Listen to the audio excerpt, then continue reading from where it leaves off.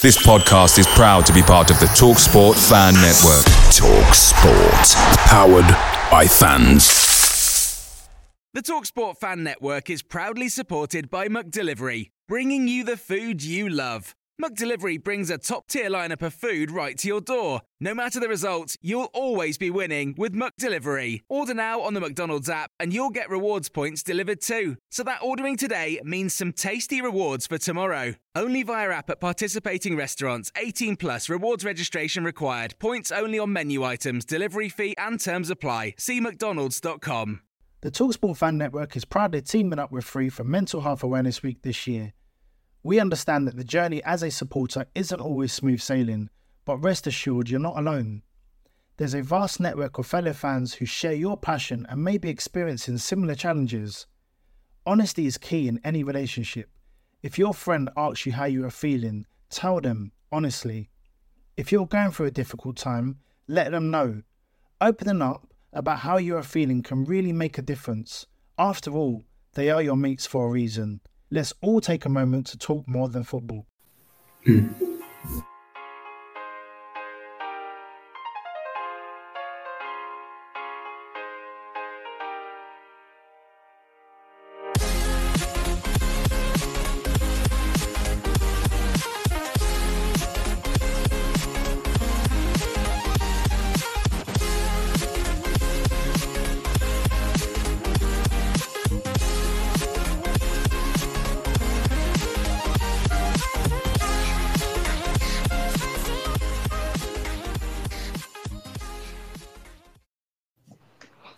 Hello, everyone. Welcome back to the next episode of the Tall and Back podcast. I'm back. We're joined by YouTuber Old Grandpa Joe today. How are you doing today, Joe? I'm all right. I would ask you all how you are, but we've done this all off camera anyway. How are you lot doing, the listeners, the viewers? And then obviously Will and Nathaniel are mainstays on pretty much every episode are with me again. You will have noticed that on the intro, we've still got the Charlie Spalding sponsor up. This is the last episode that he's sponsoring. Obviously, we have got a new one now. I'll talk about that now. It's called 6 Yards Out. So it's basically like a retro memorabilia website.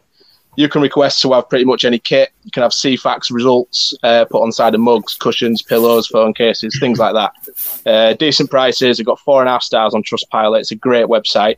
They've obviously just done a giveaway, free mug with this kind of style shirt, just given away to, I think, Hull Badgemen win it. So I think Daryl will be getting that from the Old Badgeman. Quite a surprising winner there. It was obviously picked by a random tweet generator thing. I don't know how they do it, but congrats to you guys for winning that, whoever ends up with it. So yeah, do give them a check out. Go over to their page, give them a follow, check the website, see what they've got, request a kit if you want one, and check them out. Obviously our mainstays, Hull City Retro, still representing. Old retro shirts made from 80s, 90s onwards. Kits that we all wish we could have had back in the day, but we don't. They will remake to good quality, got a great customer service. There are a private members club, so you will have to go over and pay a membership fee to join. I think it's only £2 or something. But head over to them, give them a follow. Obviously, we've partnered with FanHub. Great app. It's just hit the top 10, I think, in the app charts. I think it hit number 9. Yeah, just gone over 20,000 members on it. It's getting better every time. The rewards are getting more. I think you get rewards now for just checking into games. There's free merchandise because they're partnered with the Terrace. You can obviously still win your 2 free tickets every month if you're in the top 3 of the leaderboard. You can find us. You can find Tigers, blah, blah, blah. The Aussie Tigers, everybody's on the content section, so go check that out. Make sure you're trying to read as much of it as you can because that all does contribute to your fan score on the leaderboards to win them tickets. So if you need a code to join, keep an eye out on our socials. We do get regular golden ticket codes. And then our last one, obviously. Yeah, and yeah, you're on it as well now, aren't you? I was waiting for that. Yeah, you're on FanHub. I forgot about that. We'll apologise there. Old Grandpa Joe is on FanHub as well, so you can find him on there. He has codes as well, so if we run out. Say that again, bud. My ramblings. Oh, well. How many followers have you got now? On subscribers? I've just ticked over 1,800. Not bad going, that. Self-explanatory. Then a couple of days ago, the lads at school sent me something in our little group chat. It was like they'd found a TikTok. It was championship table by club's biggest fan channels or whatever, and I've managed to pull Hull City into 16th. So we'll take that. That's not bad at all. We'll take that. Yeah. Old Grandpa Joe, the one sparing us up them chat. At the end of the season, we'll absolutely take that. Right, yes, so subscribe to Grandpa Joe as well, obviously. Contribute to that, where we've only just gone over 100, so we'll catch up next week.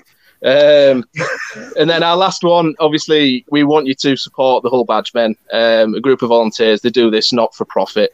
They literally put all the proceeds back into making top quality badges. They're not flimsy stuff, it is good stuff. You can buy membership fees and get discounts on future badges and things like that, and they are struggling at the minute. So if you can dip into your pockets and just pay like a £5 or something, do so and help save that tradition and get them back outside the ground hopefully soon. Maybe with the takeover, they'll sort of not charge them an extortionate fee for it. We're outside the ground for the last game against Bristol. I saw them at the end of the walkway. Was they? Yeah. Ooh. Oh, well, that's good to see then. So obviously, if you do see them out and about, go have a chat to them before the game or something, because they work hard for what they do, and it's just literally for the benefit of us fans, not for them. They do it literally for not for profit at all. They're literally volunteers. So support them if you can. Right. So we'll talk about. Do you want to talk about your channel first, then, Joe, before we get into the City stuff? When did you start? If you're up for that, sure. If you're up for that, I'm up for that. If you just want to dive straight into the Bristol City game, I'm up for that also. Nah, that's fine. No, yeah, we'll big you up. Come on, you're on here. So when did you start it, and what made you start it, kind of thing? What's your aims? Properly, I'd say, because it was on and off a little bit for a few years, but I'd say the first year it was really like the sole ambition was the year we had Leonid Slutsky as manager at the start of the year. So we'd just been relegated from the Premier League. I thought, right, this is the sort of content I want to make. I tried it against Tottenham on the final day of the season before. It did well. So a few years younger than I am now, me thought, great, let's try this again. Because I've watched that sort of stuff on YouTube. I really engaged with it, so I thought I'll try it myself. It went pretty well. It was steady progress up until we played Wigan the other year and we lost 8-0. People really seemed to enjoy me screaming and shouting at my camera for 10 minutes. that fared me quite well. Then from there, I've been on Radio Humberside a couple of times, Look North, ITV Calendar, and just kept growing. Yeah. Good. I mean, to be fair, when you've got a hobby and it's something you enjoy doing and you're doing like as successful as you are, like you say, you come up to 2,000 subscribers, which is for us who have got about 114 or something. You know, it's crazy numbers for. We're catching up though. But yeah, we're catching up slowly. I was at the same stage as you once. It's just. I don't want to patronise you, but it's just keep going. No, we'll certainly do so. I mean, keep working hard. Do you do vlogs, match previews? Is it just everything under the sun, or do you just stick match previews, match day vlogs? If I don't go to the games, I just do a quick reaction to the game. I covered stuff about the takeover throughout the transfer windows. I'll start this again in January. I just cover all the rumours. I'm hopeful we'll have quite a few in January as a club. So, yeah. Fingers crossed. Yeah, so anybody listening who's not seen old Grandpa Joe's YouTube channel, do head over to it, because obviously, well, I mean, it's not like you need to support, is it? 1,800 subscribers. If you're new to the Hull and Back podcast as well, make sure you keep listening on there YouTube. Subscribe. We're all friends here. We'll jump into the Bristol City game then. So I think this is going to be a bit of a... See, because it's 6 unbeaten, so you'd think it'd be quite a positive one. However... But is there a sense, and I'll come to you first, Will, because I love asking you the more pessimistic questions. Thank you. I wonder why. Was it a point gained or 2 points dropped? It was 2 points dropped because of when the equaliser came, but I think a draw, having thought about it for a day, I think a draw was probably the fair result, to be honest, based on the actual game itself. But it's a fucking killer blow, in it, right at the death, from a goal that probably shouldn't have happened because of an earlier foul, but we had the Birmingham goal that we should never have had, so it swings and roundabouts to an extent. We were due one, because that was our first one we've conceded in the last 15 minutes, apparently, this season. We're the only club not to have done that before, so to go this long without conceding a goal in the 90th minute is quite good going, really. Yeah. And it was a bit of a perler, wasn't it? So it was a nice finish by Maya James, to be fair. Yeah. So for us, we had obviously George Honeyman got his 4th goal in six games. Is it 4th goal in 6 games? I'm sure it is. Yeah. So, yeah. Ryan Longman scored his 2nd goal. Longman played brilliantly. I know, right? I I've been saying it all along. Daniel, but Longman is absolutely fantastic. Do you know what? Two of them now. I'm not going to go to Nathaniel for this one. Joe, who played well against Bristol City. I've said from the outset. I mean, when we first saw Longman against QPR, I thought, he wasn't great, but give him time. He's just come back from an injury. He's just come back from COVID. Give him a few weeks to get his fitness, and we'll go from there. We're playing in a system which suits the way he wants to play now, by the looks of things. Him and Lewis Potter look absolutely undroppable, and they're both absolutely flying. Do we think maybe that the likes of because I personally think my man of the match was Sean McLaughlin. Oh, yes. McLaughlin's an absolute tank. Yeah, I want to lyrical about McLaughlin. He's absolutely brilliant. When we're looking at players that are playing well at the minute, you've got George Honeyman when he's on fire. We're always going to do well because he's absolutely pivotal to what we do in terms of attacking, taking the ball forward. Longman's sort of been, Longman and KLP in a wing-back position have kind of been revelations in what they do and their energy and the way that they help, sort of even in the defensive sense, which is weird, keeps us solid. But to me, I think when you look over, especially in a terms, when you're speaking about consistency, since Sean McLaughlin's been introduced to the side, and Nathan Baxter, because they were both kind of came in at the same time, didn't they? We've just looked so much better. I know we conceded 2 against Bristol. I mean, they were both kind of scrappy goals, really. It was a case of, like we say, we had a couple of decisions that could have gone our way that, the ball shouldn't have got there in the first place. Randell Williams should have held it in the corner rather than trying to take his man on, etc. But Sean McLaughlin, to me, I think is, I would say unsung hero, but he's getting a lot of praise on social media. Do you think? No. Do you think he's undroppable at the minute? He's not that unsung. Until he's had that in the last 3 games. No, we can't drop him. I mean, when we've got Jones back, we'll see what happens there. But of the 3, I would not drop a single one of them because they're working so well. Bernard is doing his usual job. He wasn't great in the first half on Saturday, I thought, but the second half he picked himself up and was brilliant. McLaughlin is just, I don't have words. Words do not describe. He's just ridiculously, he's just been so good. And it was from the first game as well. Like even against Middlesbrough, he was a brick wall. And when he was, Jones.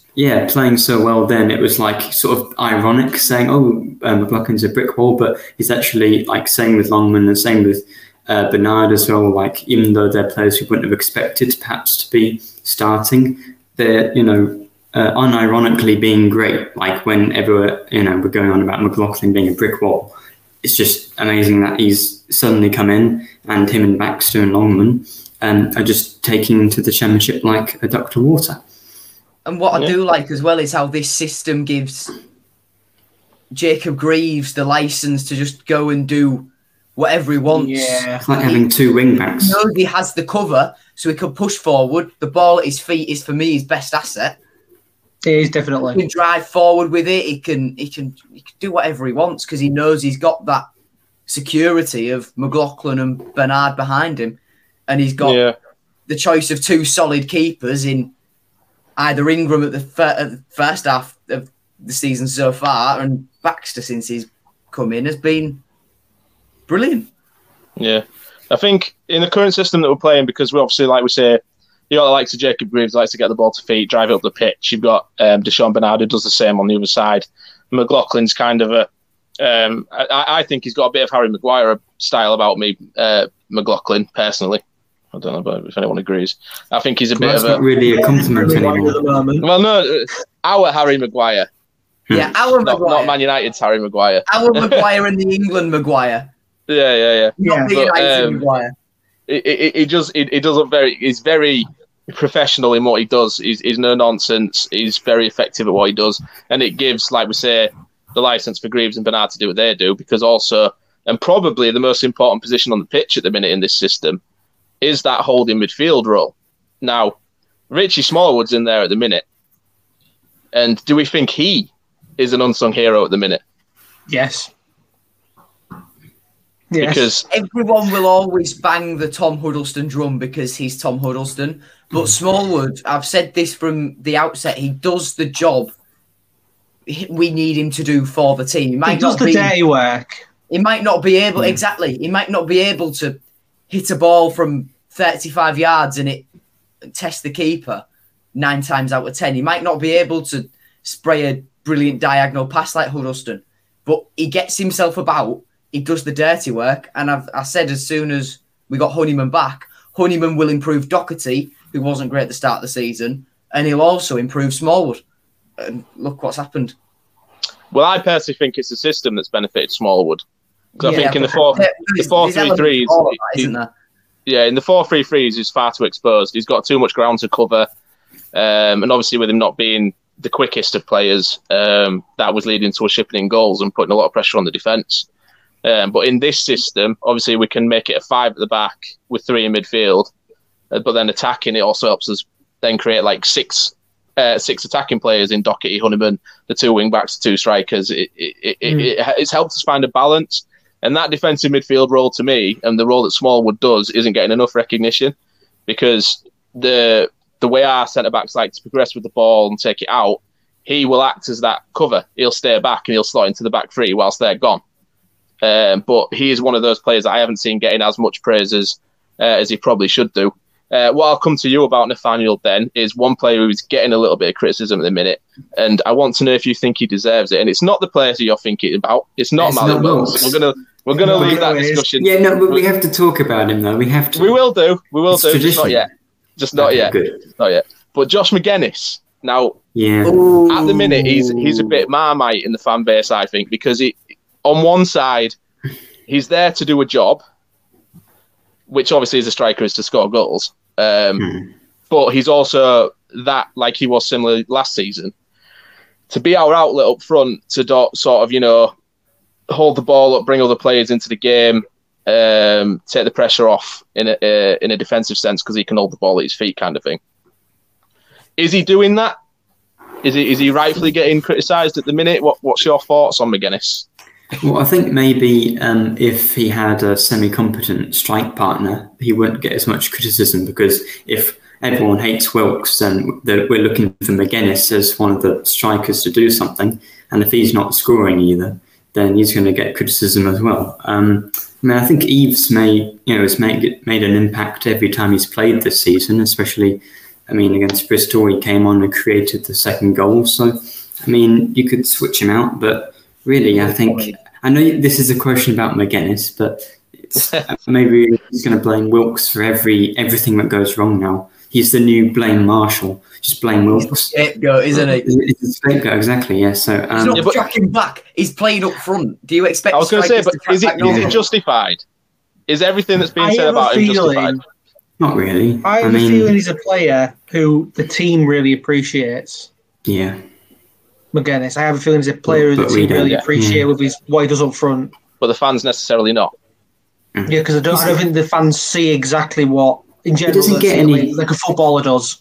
He doesn't get any chances, though, does he? Still, like, you look at the highlights, and it's never McGuinness missing; it's Wilkes missing. So McGuinness doesn't get the exactly, yeah. But I guess again, like we were saying that with the 4-3-3, maybe 2 years ago or a year ago, it's the wingers who get the chances. So although in League One McGuinness did score a lot, he didn't get as many chances as the wingers. So maybe with the wing backs, it's them scoring the goals and it's Honeyman. So maybe McGuinness isn't really getting a look in because of the system again. Logic would say that if he's in the team to be sort of like the target man and the outlet to bring the other players into the game, if our midfielders and wing backs are the ones scoring the goals at the minute, that to me suggests that he's doing his job. He's doing the job. They're getting the ball in the areas that they need to be to score. I mean, obviously, like we say, we haven't seen him have many chances. So at the same time, we do seem to have a lot more up front when Eves and Smith came on. Well, I was going to say, when those two came on, we immediately wanted to go for it again. They were constantly running for every ball. More impetus. Honestly, Tyler Smith, me being at the south stand end, seeing that ball get past to the keeper, Smith just turns on his engine.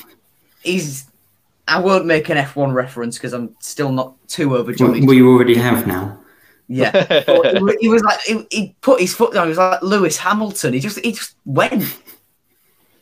I mean, in the 4-3-3, if we wanted a striker to fit in more with the wingers, we've got him there in Tyler Smith. And then, like you said, Nathaniel, Eves is just... He's clutch, isn't he? I absolutely love him. I mean, a lot of the City fans have said, and I mean, we've said on here before, we want to see Eves play up front alongside a Tyler Smith-style striker because we think that's where you're going to get the best out of Eves. And he dropped out the side and the squad for a bit. Was he injured or was he just dropped entirely? Well, for Reading, he was injured. Yeah. For Millwall, he was there on the day because you saw... Was it Millwall? Let me double check myself. I don't know. But yeah, it was Millwall. I'm not 100%. Yeah, it was Millwall.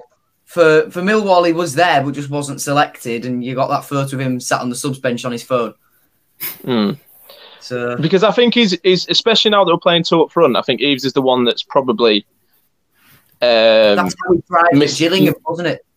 Yeah, he's deprived at the minute. I think he's the only player that I could justify has got a claim to be starting on a regular basis, especially as, you know, like we say, McGuinness isn't scoring.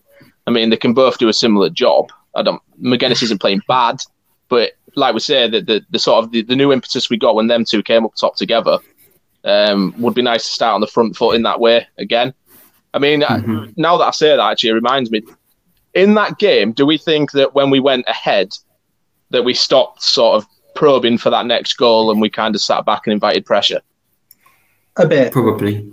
It's just nature, isn't it? It's just what you do. You can't help it. But, you know, you're winning with a few minutes left, you're going to drop back. It was funny when it wasn't funny when we conceded the second goal, but Smallwood was the furthest player up the pitch for the first time in his career. So maybe if he'd been where he should have been for, you know, his previous 15 years playing or however long, and then we wouldn't have conceded. Blame Smallwood. We don't endorse that hashtag. No, I don't endorse it. What I want to pick up on is why for that free, why for when the ball got put back in the box, will we just sat on the 18-yard line, push them out? I think it was McGuinness trying to push them out, and they all just stood on the line. They didn't move. People sat in the East Stand said to me that the corner was offside or whatever, but at the end of the day, you've got to look at why are we just sitting on the 18-yard line, push forward, and in the situation that I think it was Randell Williams was in, where you could just boot it clear, just don't try and pass it out, just get rid of it. I mean, we can't really begrudge officials in that game, really, considering that we probably got... Oh, no, we can. They were shit. I mean, that referee was shit in League One last year. They were. Yeah. But we also was very fortunate at Reading and Birmingham. The thing with the swings and roundabouts thing, which I even myself said earlier, is it's not really fair unless it happens against the same team. That's right. Yeah. Really, if Birmingham score a dodgy goal against us, then that's even. Yeah, but Bristol, we haven't done anything bad to Bristol, have we? Never. Not once. They always peg us back, Bristol. Well, actually, we did do something. Yeah, I forgot. No, we didn't. No, nothing, Nathaniel. Something at Wembley, maybe? It's just Dean Windass, you know. What's he ever done to harm anyone? Give me a lift on from Barbers the other week. Lovely bloke. So that result then, that draw, like I said, Texas 6 unbeaten, 14 points from 18 available. But we did say, and you mentioned on Twitter, Nathaniel, that on this podcast before these 2 games, I asked if 2 draws would be good enough. You jinxed it. Yeah, well, you see. To be fair, I always do. Even if I should have tweeted that Wilkes was playing bad and he'd probably scored the winner. Because that always tends to happen. He scores within 5 minutes of me criticising Wilkes on Twitter. He does it all the time. It frustrates me. Because then I just have a flood of mentions because I've just called him crap and he scored. But to me, we should have at least come out of these 2 games with 4 points. I think the draw against Reading was a good result. I think we should have beaten Bristol. But we can't really complain, like we say. If you'd have said to us 6 games ago that we were going to go on a 6-game unbeaten run, we'd have all laughed. We look dead and buried. We look gone. I mean, obviously, like the change in the system's got a big part of that. Now that the wins have kind of stopped and we're starting drawing, we've got 3 tough games next. Do we think that teams have sort of figured us out now in this system? Because we've got Nottingham Forest who are on fire at the minute next. What I just want to say before that, Ant, is this system? Did this system change only come about like it did against Middlesbrough because of the lack of fullbacks, and now because we've got no Coyle and no Manuel? Is that the only reason we're sticking with this? Not going back to it, yeah. Well, that's the worry with. Will we find out? Yeah, that's the worry with every City fan at the minute, isn't it? I mean, he obviously only played this system through necessity because of injury, but he did have a couple of opportunities, like when Elder came back, kind of thing, to switch the 4 at the back when we had Emmanuel and fit at the time, or Coyle, and he didn't do it then because I think he's seen that it's currently working. Now we don't know, obviously, when we get a fully fit defence to pick from again. From what I've been told, I was speaking to Louis Coyle just before the game the other day. Last time I said I saw any place before the game, I got crucified on Twitter. But I can promise you, I saw Louis Coyle driving in, get out of his car, and I asked him about his injury. I says, we're looking at February time as is being reported. He says, hopefully earlier. So January then.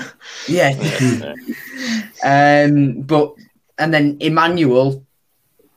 Does anyone know what happened to Josh? Well, I think we're not supposed to know because it's otherwise they tell us. Supposed to know, and that's fair enough if they don't want anyone to know. Yeah. Someone said to me the other day though. I was early to the game. I saw someone you all may know, Matt, before the game. Matt, who used to be on here. Yeah. All right. Yeah. He came in mega early, and someone who always goes to the games mega early says that they saw Josh Emmanuel go to the game against Millwall, and they'd heard that it was some form of infection. Which, if it was that, it's very. I'm not going to speculate too much further than this, but if it's an infection, it's a lot saying that he fell ill in training, because that can mean a hell of a lot of things. And then not saying anything. That was the question. Well, yeah, I mean, I think it's a matter of privacy, isn't it? And we've got to respect. Yeah, I mean, if the fans are due to know anything, they'll tell us. Won't they? The club will say something or Emmanuel himself, kind of thing. I can't imagine that. You know, he's not playing. That's pretty much as we need to know, isn't it? Really, at the minute. Yeah. But yeah, there is a slight niggle at the back of the mind at the minute that. If, for example, Coyle does come back, let's speak hypothetically, we've got 2 fit fullbacks for each side to pick from. Obviously, we're now playing a 3-5-2 system with wing-backs, but you've got KLP and Longman playing as the wing-backs. As well. Yeah, so, you've got a few players that are going to be pushing for a start or claiming for a start, because we all know that Josh Emmanuel will probably be a very good wing-back.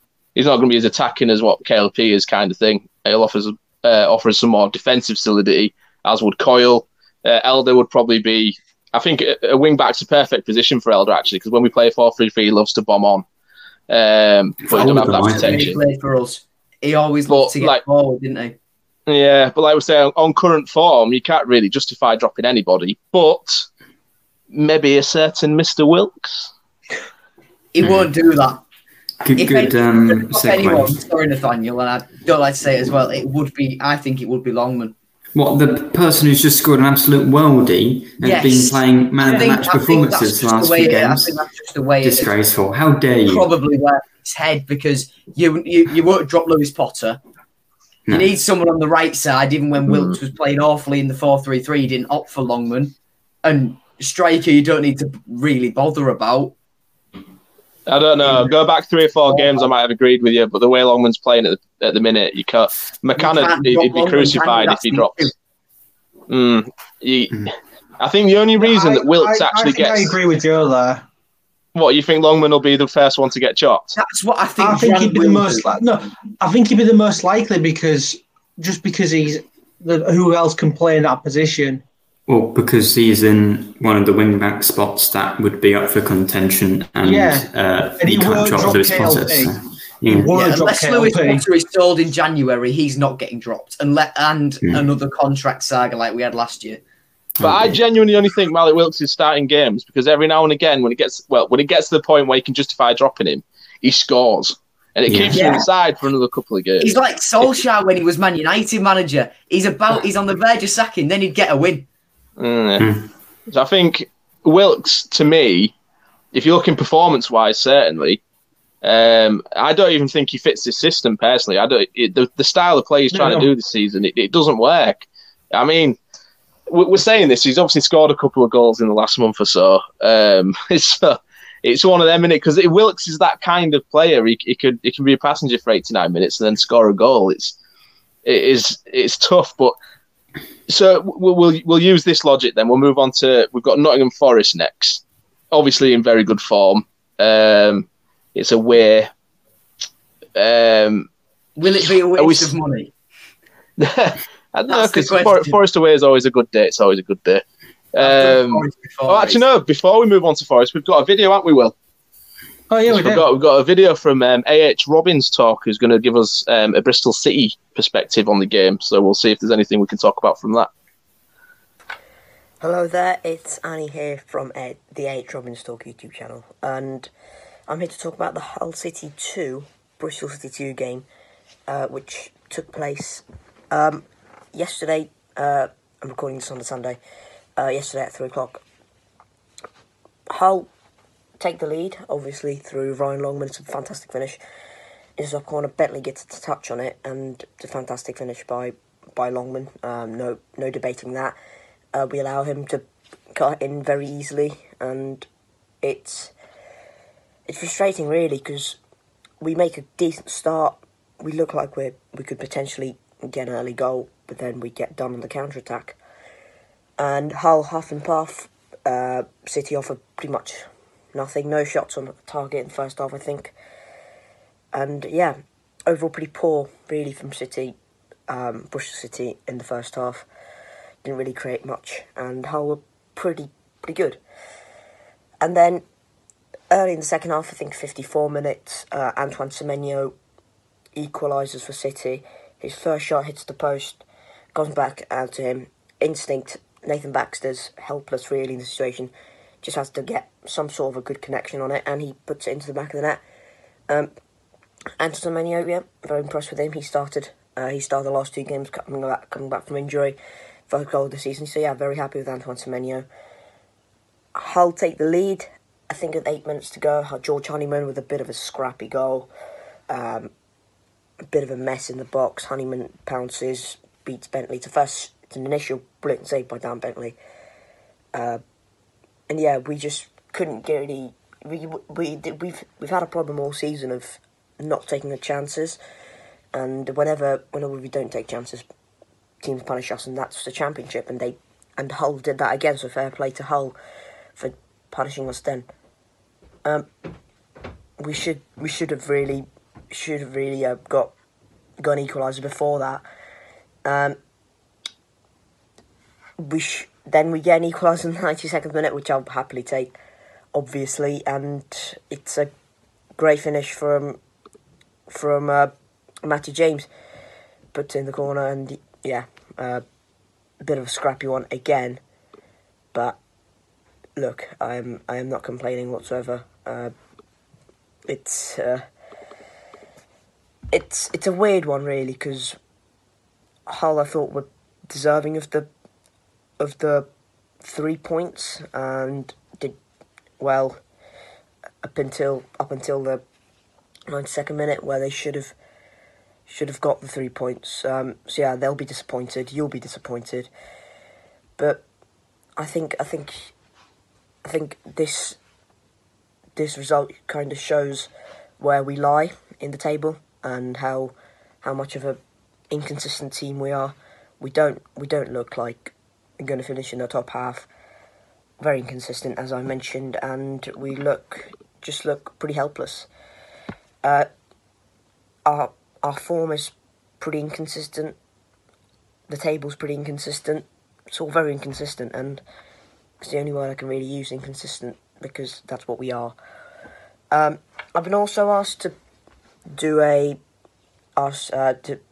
name a player that did well for Hull. And I thought Ryan Longman.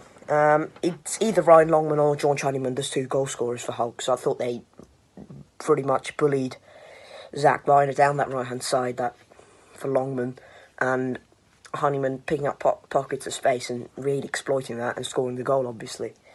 I would also ask for a man of the match for City. I'm not really sure. I might just give it to Matty James because he scored the goal and he was pretty excellent in the middle of the park. Nigel Pearson obviously mentioned that we needed control in the middle of the pitch, and Matty James brought that, which I'd expect Matty James to bring because he's a fantastic footballer. Right, that's gone for 4 minutes, so I'm very sorry. It was a bit more than needed, but there we go. You get to see my face. But yeah, thank you, and yeah, it was a great game, and wish Hull luck. Wish Hull all the luck for the next rest of the season. So inconsistent then. We'll take it from that. But Ryan Longman. Yes, I celebrated in our little private chat when you said that, and I hoped Ryan you would Longman. say it. Yeah, but see, I mean, you got to listen to what these unbiased, opposition fans, because they know their stuff clearly. I mean, the main point from that is that he said that we deserved the win. Obviously, scoring in the last minute when it was a bit of a sucker punch. But from his perspective as a Bristol City fan, he thought that we probably played quite well. And it was interesting to see that he mentions about like the sort of Honeyman-Longman partnership that because he can do that either side, Honeyman, and I think that's why he's so dangerous. That he's got a whichever side with everyone. Yeah, whichever side he tends to link up with. I don't know what my camera's doing. Whatever side he tends to link up with, it's just dangerous. It's a fullback's nightmare because, like you said, when Honeyman drifts into them little pockets of space, he's quite happy to go on the overlap, the underlap. He'll go anywhere, and it is a nightmare. So hopefully Honeyman stays fit because he's going to be crucial for us this season, especially in the form he's in. Please stay fit, please. I know. I mean, oh my God. The funny thing is... Hold the damn camera and... It's over again. For any audio listeners, when I went away earlier, it's because Ant's camera fell over and it's having an absolute nightmare again. It actually is. Stay still. Right. Hold it. No, because then I'm like this all the time. Right. The main takeaway from that then, now that all the camera fiasco is over, is that Honeyman is brilliant, right? There was a question. There was a question, though, that Honeyman stepping up from League One to the Championship, would he be able to do it? Because obviously the first time we had him, he wasn't as effective. But we obviously used him in a different sort of system. He's playing a similar role to he was. You are? It's the power of the long hair. And, do you remember when Sunderland fans were telling us how shit he was? Yeah. And now look at them. Yeah. Oh, I mean, a lot of Still City in League fans One. have said that though. The first season we had him in I the said the Championship. first season. You know, Honeyman, I want to Honeyman- like him, but he just runs around and Well, he just buzzes about. He's crucial. Look Isn't at he? him It's now.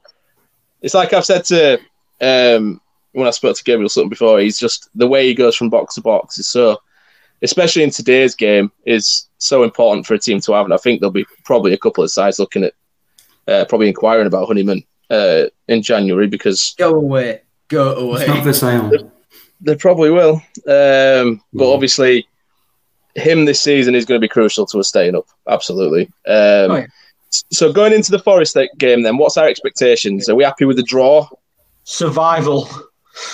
Yeah. However, we the only team that has done better than us in the last 6 games is Blackburn, who were playing after Forest. But really, Nottingham Forest should be fearing us.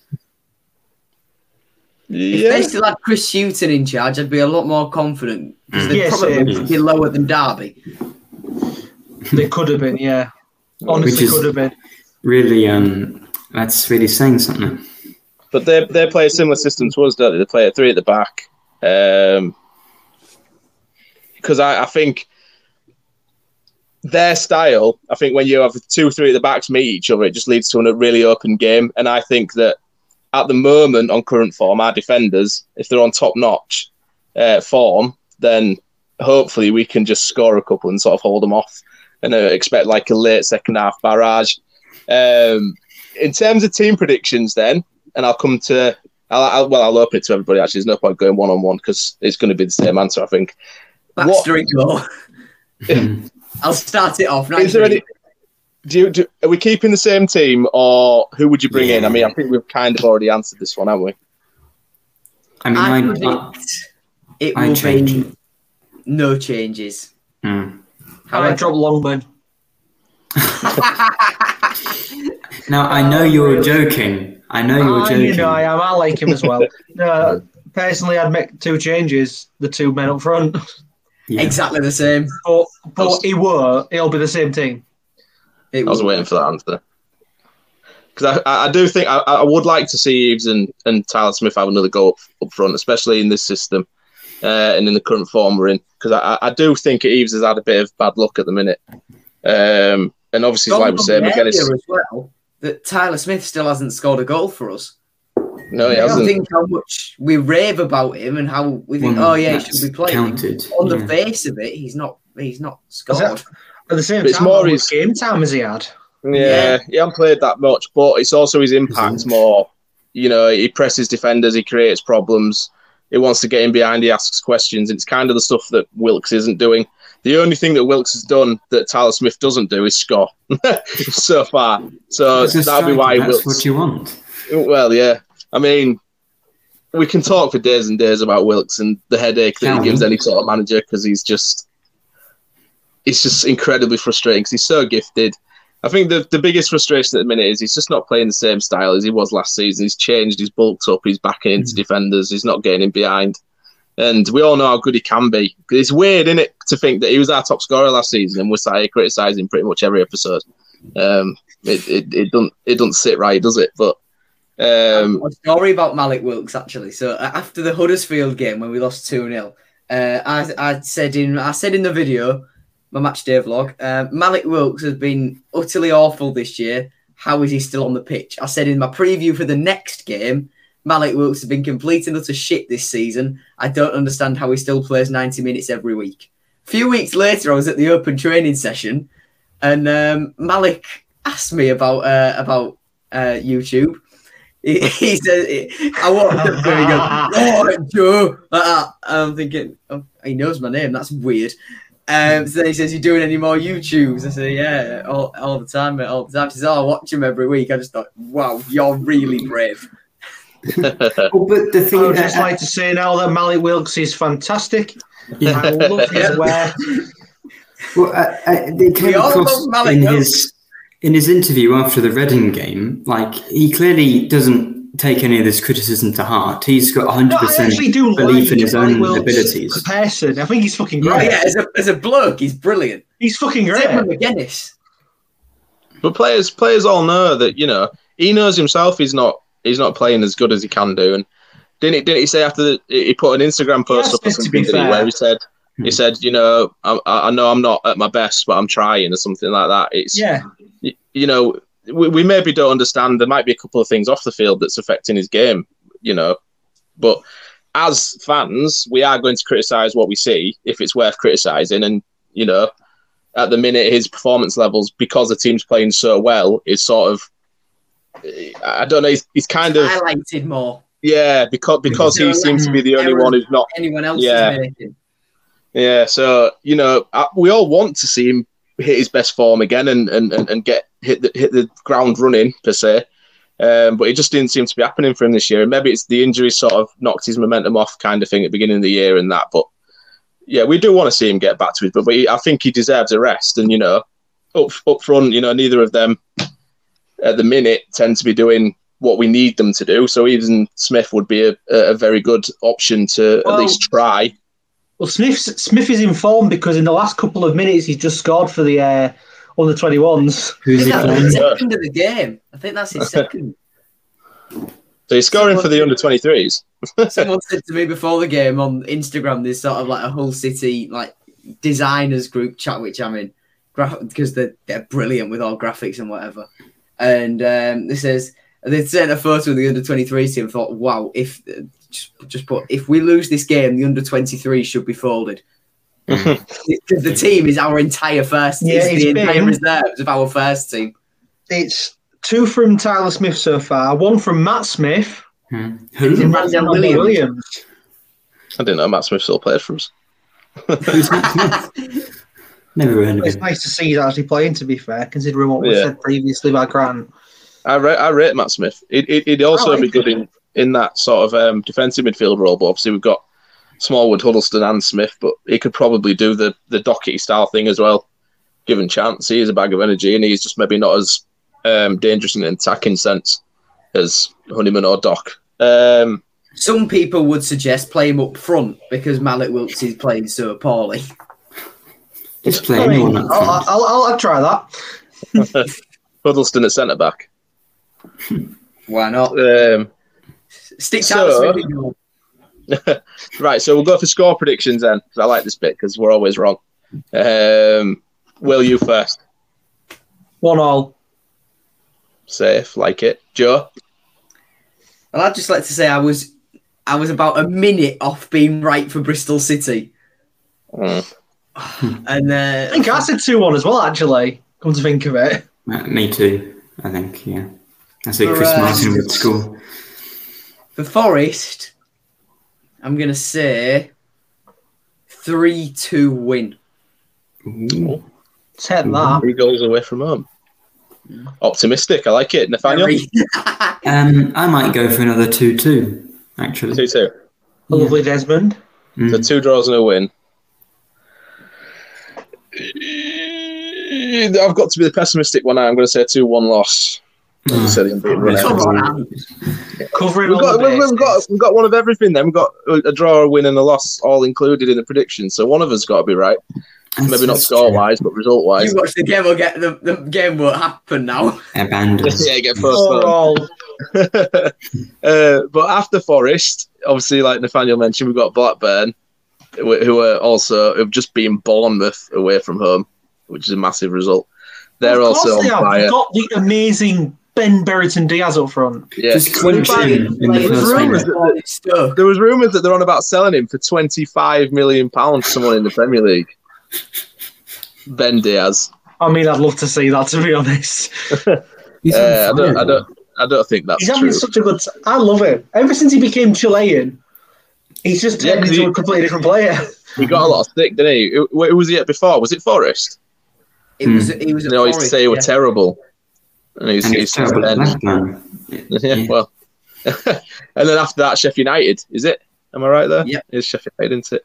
So it's 3 results that realistically, 3 games that are going to be a struggle. We could do Sheffield United easy. Before this season, he'd scored a total of about, I think it was something like 15 goals in his career, or 16 goals.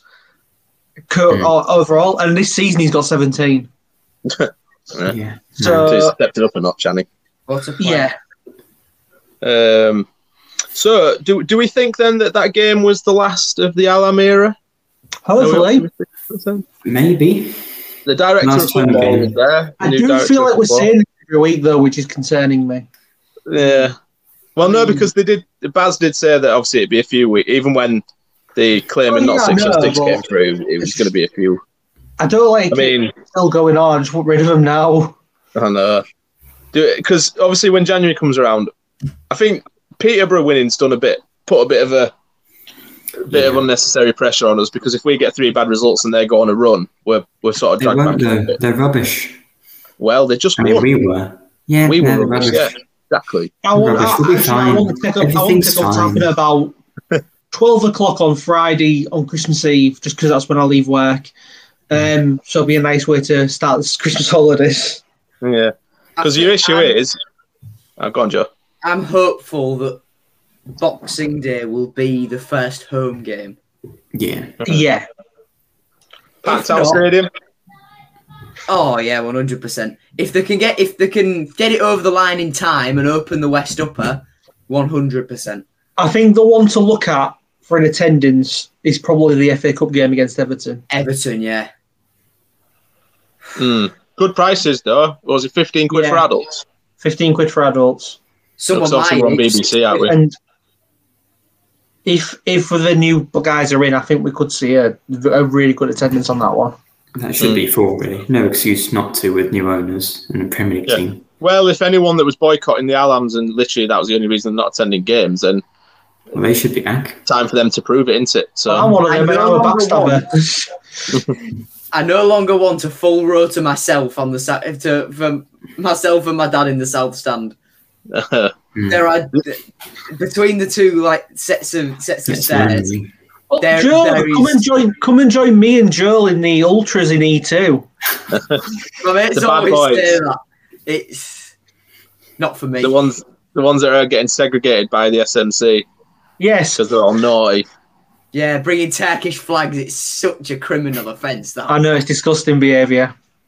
I'll actually ask that as one of the last topics then of this one, because obviously City teased us with a couple of statements that we all thought could potentially have been a takeover one, but one was the SMC. Chip Spice.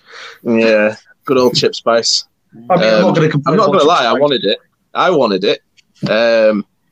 But they released a statement, the SMC, obviously saying that they've increased steward and police presence in the E12 area. Do you think it's just a bit daft? Are they really that bad there, Will? Are you a hooligan? What are you all doing? I know why it happened. It's because in the games against Sheffield United and Middlesbrough, it kicked off. Particularly in the Sheffield United game, when it actually ended with fans punching each other. Actually getting across between the stands. But for the most part, it's fine. I don't think it's needed. But does it not seem knee-jerk? Because every now and again, you are going to get a game where it's going to be a bit more rough than the others. So, to me, to put that sort of presence there for every single home game doesn't make sense, because they weren't going to do it against Bristol City. There was only 200 of them. I don't think they were going to end up scrapping. So, it just, to me... Actually, the Bristol game, it did seem a bit quieter. It did seem a bit quieter on the steward front. There was still quite a few there. Do you think it affects the atmosphere at all? No, not at all, because it's in E2, it's constant chanting. It's great. The atmosphere is bang on there. That's all right then. Because I thought with them being there, it might sort of. I don't think you can buy tickets for that area at the moment. I think you have to have a season ticket to get in that area. You can't buy tickets. I didn't think you could. I think everyone who's in there is season ticket holders. Not seeing any fresh faces then. No. No, it's Stone Island hooligans like Will that. It's a Stone Island job. Will's getting his badge in for the out for the stewards. Get it on shoulder. I will happily make it clear I own no Stone Island gear. I'm not a twat. Not saying that everyone who wears them is a twat, obviously. No, of course not. I don't own one now. I can't spend that amount of money on a jumper. Exactly. Oh, funny. If I've got 2 points now because you mentioned Stone Island. I can't imagine what the stewarding's going to be like on the gates when they have to check everyone's vaccine passports and negative. Oh, sweet Jesus and Christ! I forgot about that.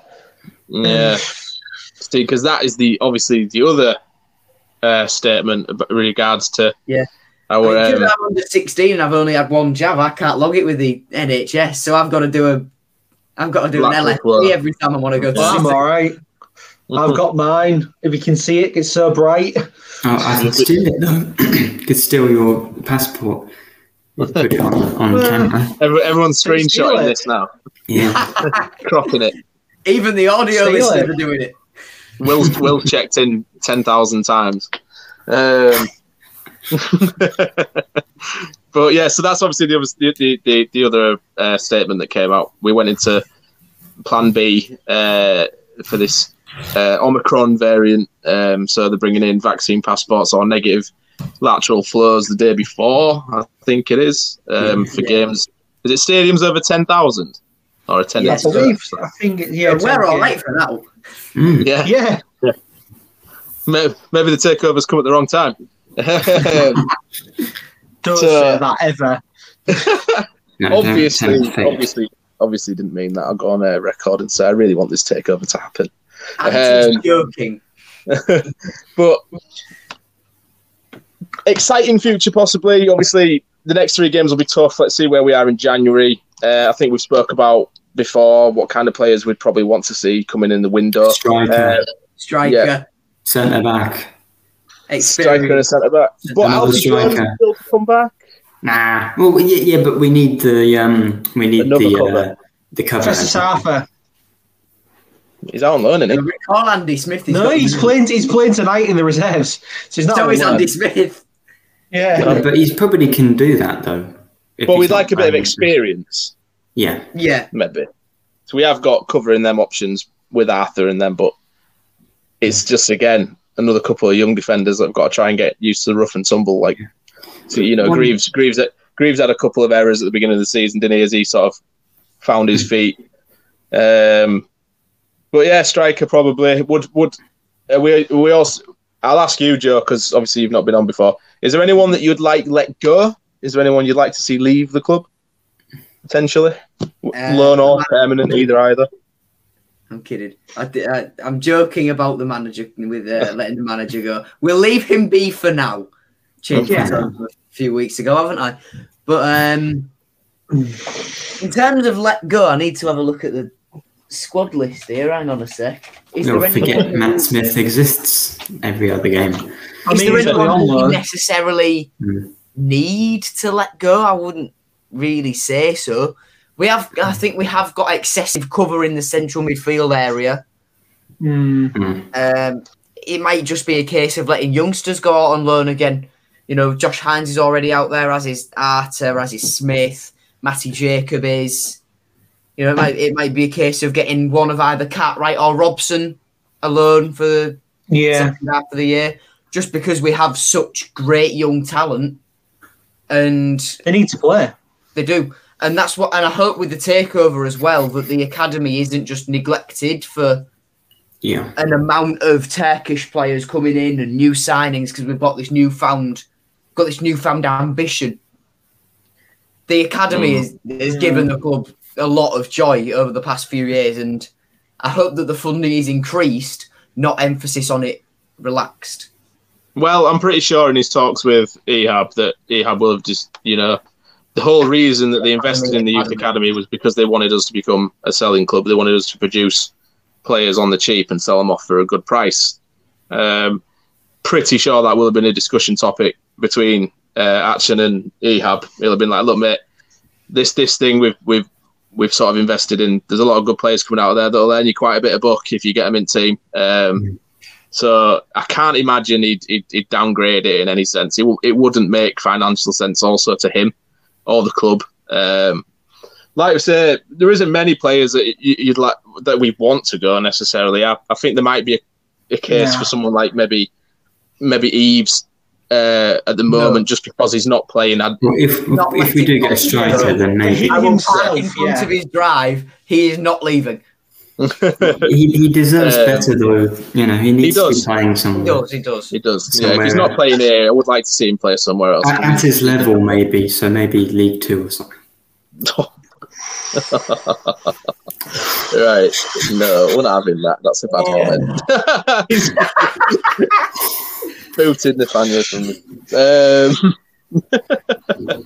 God, that was... I'm half joking. Don't worry, I'm half joking. Half joking. Half joking. I think... Is it right then? I didn't read the article that I saw, but have we got about 8 or 9 players that are due to expire contracts at the end of the season? Is it maybe millions of them, all of them? Because usually that sort of article comes up, but we've got the option for to trigger another year, so it's not really expiring. Extension on them. Yeah, so it wouldn't even necessarily really be expiring. I know Honeyman's one of them. Elder, McGuinness, others. Anyone we signed 2 years ago, innit, I think.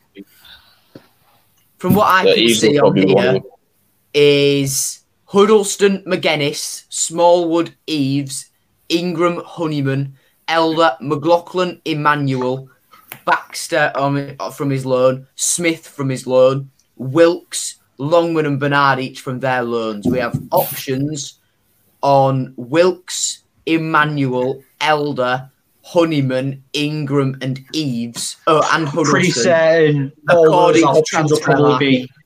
Yeah. All those options will be activated. Yeah, anyway. I think we'll be all right then, contract. I mean, I'd like us to see it, like we've said it before, we'd like us to maybe sign Bernard and Baxter permanently, Longman, if we've got the funds to do so as well. I don't think we will. Actually, that's given me an idea, so I'm going to throw a tough question in. So out of the 3, Baxter, Bernard, and Longman, you can only sign 2 of them permanently. Who are we signing? Sign Longman twice. Well, Bernard. You bastard. Bernard and Longman, because Baxter is good keeper, but Ingram's good as well. Whereas if you take Bernard out, we haven't got another obvious centre-back option, perhaps. I might have to agree with that. Yeah. Well, because it's the only correct answer, Will. Right, okay, then Bernard and Baxter. How dare you? What about you, Joe? I would sign all 3 and more. That wasn't an option. But to answer your question... I agree. To answer your question, I probably would go for Bernard and Longman. Good. That's the right answer. Yeah, but I mean, Ingram kept the scorelines down a lot earlier this year, and I love Baxter, don't get me wrong, but he's still got his dream of playing for Chelsea. Bernard has, of course, still with Man United, but for Longman, I think it looks... Brighton. I think it looks quite far, the distance of him from getting to Brighton, from where he is now, as a player, getting into Brighton's first team, purely because the ambition that they want to have in the most respectful way to Longman possible. So you think that Bernard and Baxter have a better chance of playing for Chelsea and Man United?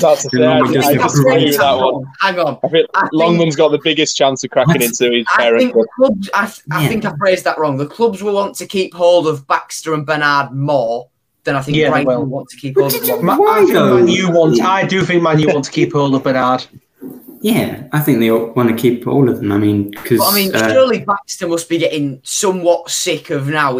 How old is he? Yeah, but that was going to be my point. You've also got to look at the status of the first team at the minute for them teams. Realistically, Man United's defensive line at the minute is terrible. You look at Lindelof and Bailly, who are just walking right now. Liabilities at the minute. Maguire's not at his usual standards. They've brought Varane in, who's still getting used to the Premier League. They'll probably want some young up-and-coming defender that's going to be able to step in if need be. Chelsea, in a goalkeeper sense, they stockpile players anyway. They've probably got about 6 other goalkeepers ready to be in that position. He'd be the most realistic player, I think, that we would be able to sign, especially considering he's like ages. Baxter's 23, and Bernard and Longman are both 21.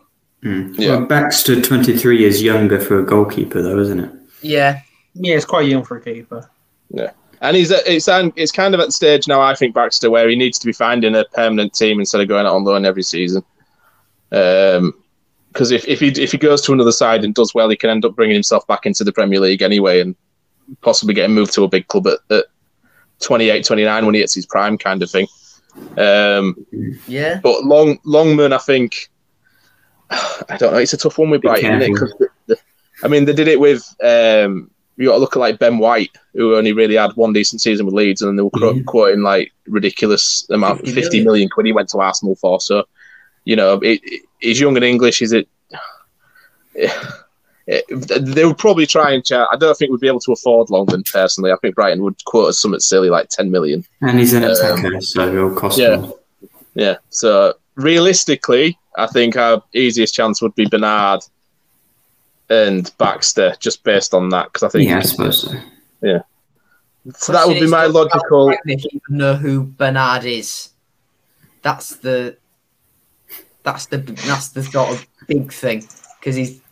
Although let's be honest, we've had 6 good games. Yeah, like we shouldn't get too carried away thinking, they're going to strut into the these Champions League, Premier League teams after 6 games. So. Let's give it a little while. Well, Bernard's had a good season so far, to be fair. And his previous season was in League 2 with Salford. So it's quite a big step up, and he sort of took it right in his stride. So that's a plus. But also that's a con, really, because if he can make that sort of step up, man, you'll be like, maybe we should keep him kind of thing. But this is all hypothetical anyway, so it doesn't matter, does it? It was just a fun question. So we've pretty much covered everything then at the minute. We've got the Christmas special, obviously. I think we forgot to mention that in the last episode. Coming up, the 3 versus 3 Christmas trivia quiz against our Aussie friends. Nathaniel, Will and Joel. Remind me when that's supposed to be. It's the 20th, Monday the 20th, I think. Was it 8 or 9? I'll have to double check the graphic. I think it's at 9 because it's 9 o'clock in the morning their time. So it'll actually be on Tuesday for the Australians. It'll be on Monday for us, which is weird. A time travel episode. Very fun. So we've got that episode to look forward to. Like I say, the new sponsor, they're going to probably do a couple more giveaways, so do keep an eye out for that. We have got another couple of surprises in the pipeline to hopefully announce at some point in the new year, and a very special guest if I can get that over the line. I'm going to say whilst touching wood. It's a surprise for us as well. It's a surprise for these guys as well because I think it's going to be a good one. Stay tuned. Yeah, definitely. It'll be a good one. It'll be quite surreal speaking to him on the phone. I think. Tune in for those. But yeah, keep an eye out. Thanks for everybody for joining me, you three. Good luck on your YouTube channel, Joe. Thanks for joining us tonight. Thank you. Do make sure. Can I plug a little giveaway I'm doing on my own socials? Go ahead. Will this go out tomorrow morning? It shall. It shall. Okay. So this goes out Tuesday. The giveaway for this hand-signed Keane Lewis Potter little autograph card thing. He designed by myself, hand-signed by the man himself. Before the game the other day. Ends on Wednesday. If you head over to my Instagram, which is at old_grandpa.job, you can see the details on my most recent post there on how to enter and to be in with a chance of winning that. So go ahead if you want. If you don't. Yeah. Might end that. Might as well. Quite fancy one of them for the wall, I think. Maybe. No point doing a giveaway. One of us will have it. Yeah. Yeah, just give it us. So yeah, head over to that. And to that, if you'd like a hand-signed Keane Lewis Potter graphics card, was that kind of thing? Sort of autograph card thing. Yeah. And I've got more coming up throughout the year as well. So Keep your eyes out, viewers, listeners. Yeah. I mean, hopefully we can do a few more giveaways. I mean, I've got some old Hull City stuff that I think we might be getting rid of. I've got a few signed footballs and that I can't really fit anywhere because the missus won't let me. So I might give them away. So keep an eye out for them. But like I said, thanks for watching, everyone. Do head over to our new sponsor, check them out. And thanks for everyone here today joining me on the episode. And we'll see you next time. Goodbye. The TalkSport Fan Network is proudly teaming up with 3 for Mental Health Awareness Week this year. Beyond the pitch, beyond the results, we're here to connect fans, getting them to embrace the highs and lows of supporting your club, because we're not just fans, we're a team. With 2 in 3 football fans having struggled with their mental health, we understand that life off the pitch can present its own challenges. That's why we're committed to ensuring you have the tools to stay connected with your friends and fellow supporters. Take a moment to connect with your mates. A simple text or an open conversation can make a world of difference. And if they don't respond right away, don't hesitate to follow up. Let's all take a moment to talk more than football. Away days are great, but there's nothing quite like playing at home. The same goes for McDonald's. Maximise your home ground advantage with McDelivery. Order now on the McDonald's app. At participating restaurants, 18 plus serving times, delivery fee and terms apply. See mcdonalds.com. This podcast is proud to be part of the TalkSport Fan Network. TalkSport. Powered by fans.